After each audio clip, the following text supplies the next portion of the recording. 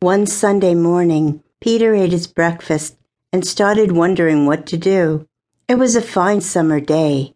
The sun was shining, and the weather was just right for going outside. His mom allowed Peter to go out and play in the backyard until lunchtime. Peter went out and took his trucks and other toys with him. He sat on the grass and started playing. Suddenly, a shadow covered the sun. Peter looked up and saw a big eagle soaring in the sky.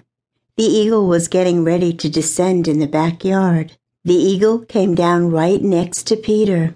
It pulled its beautiful large wings together and spoke in a human voice.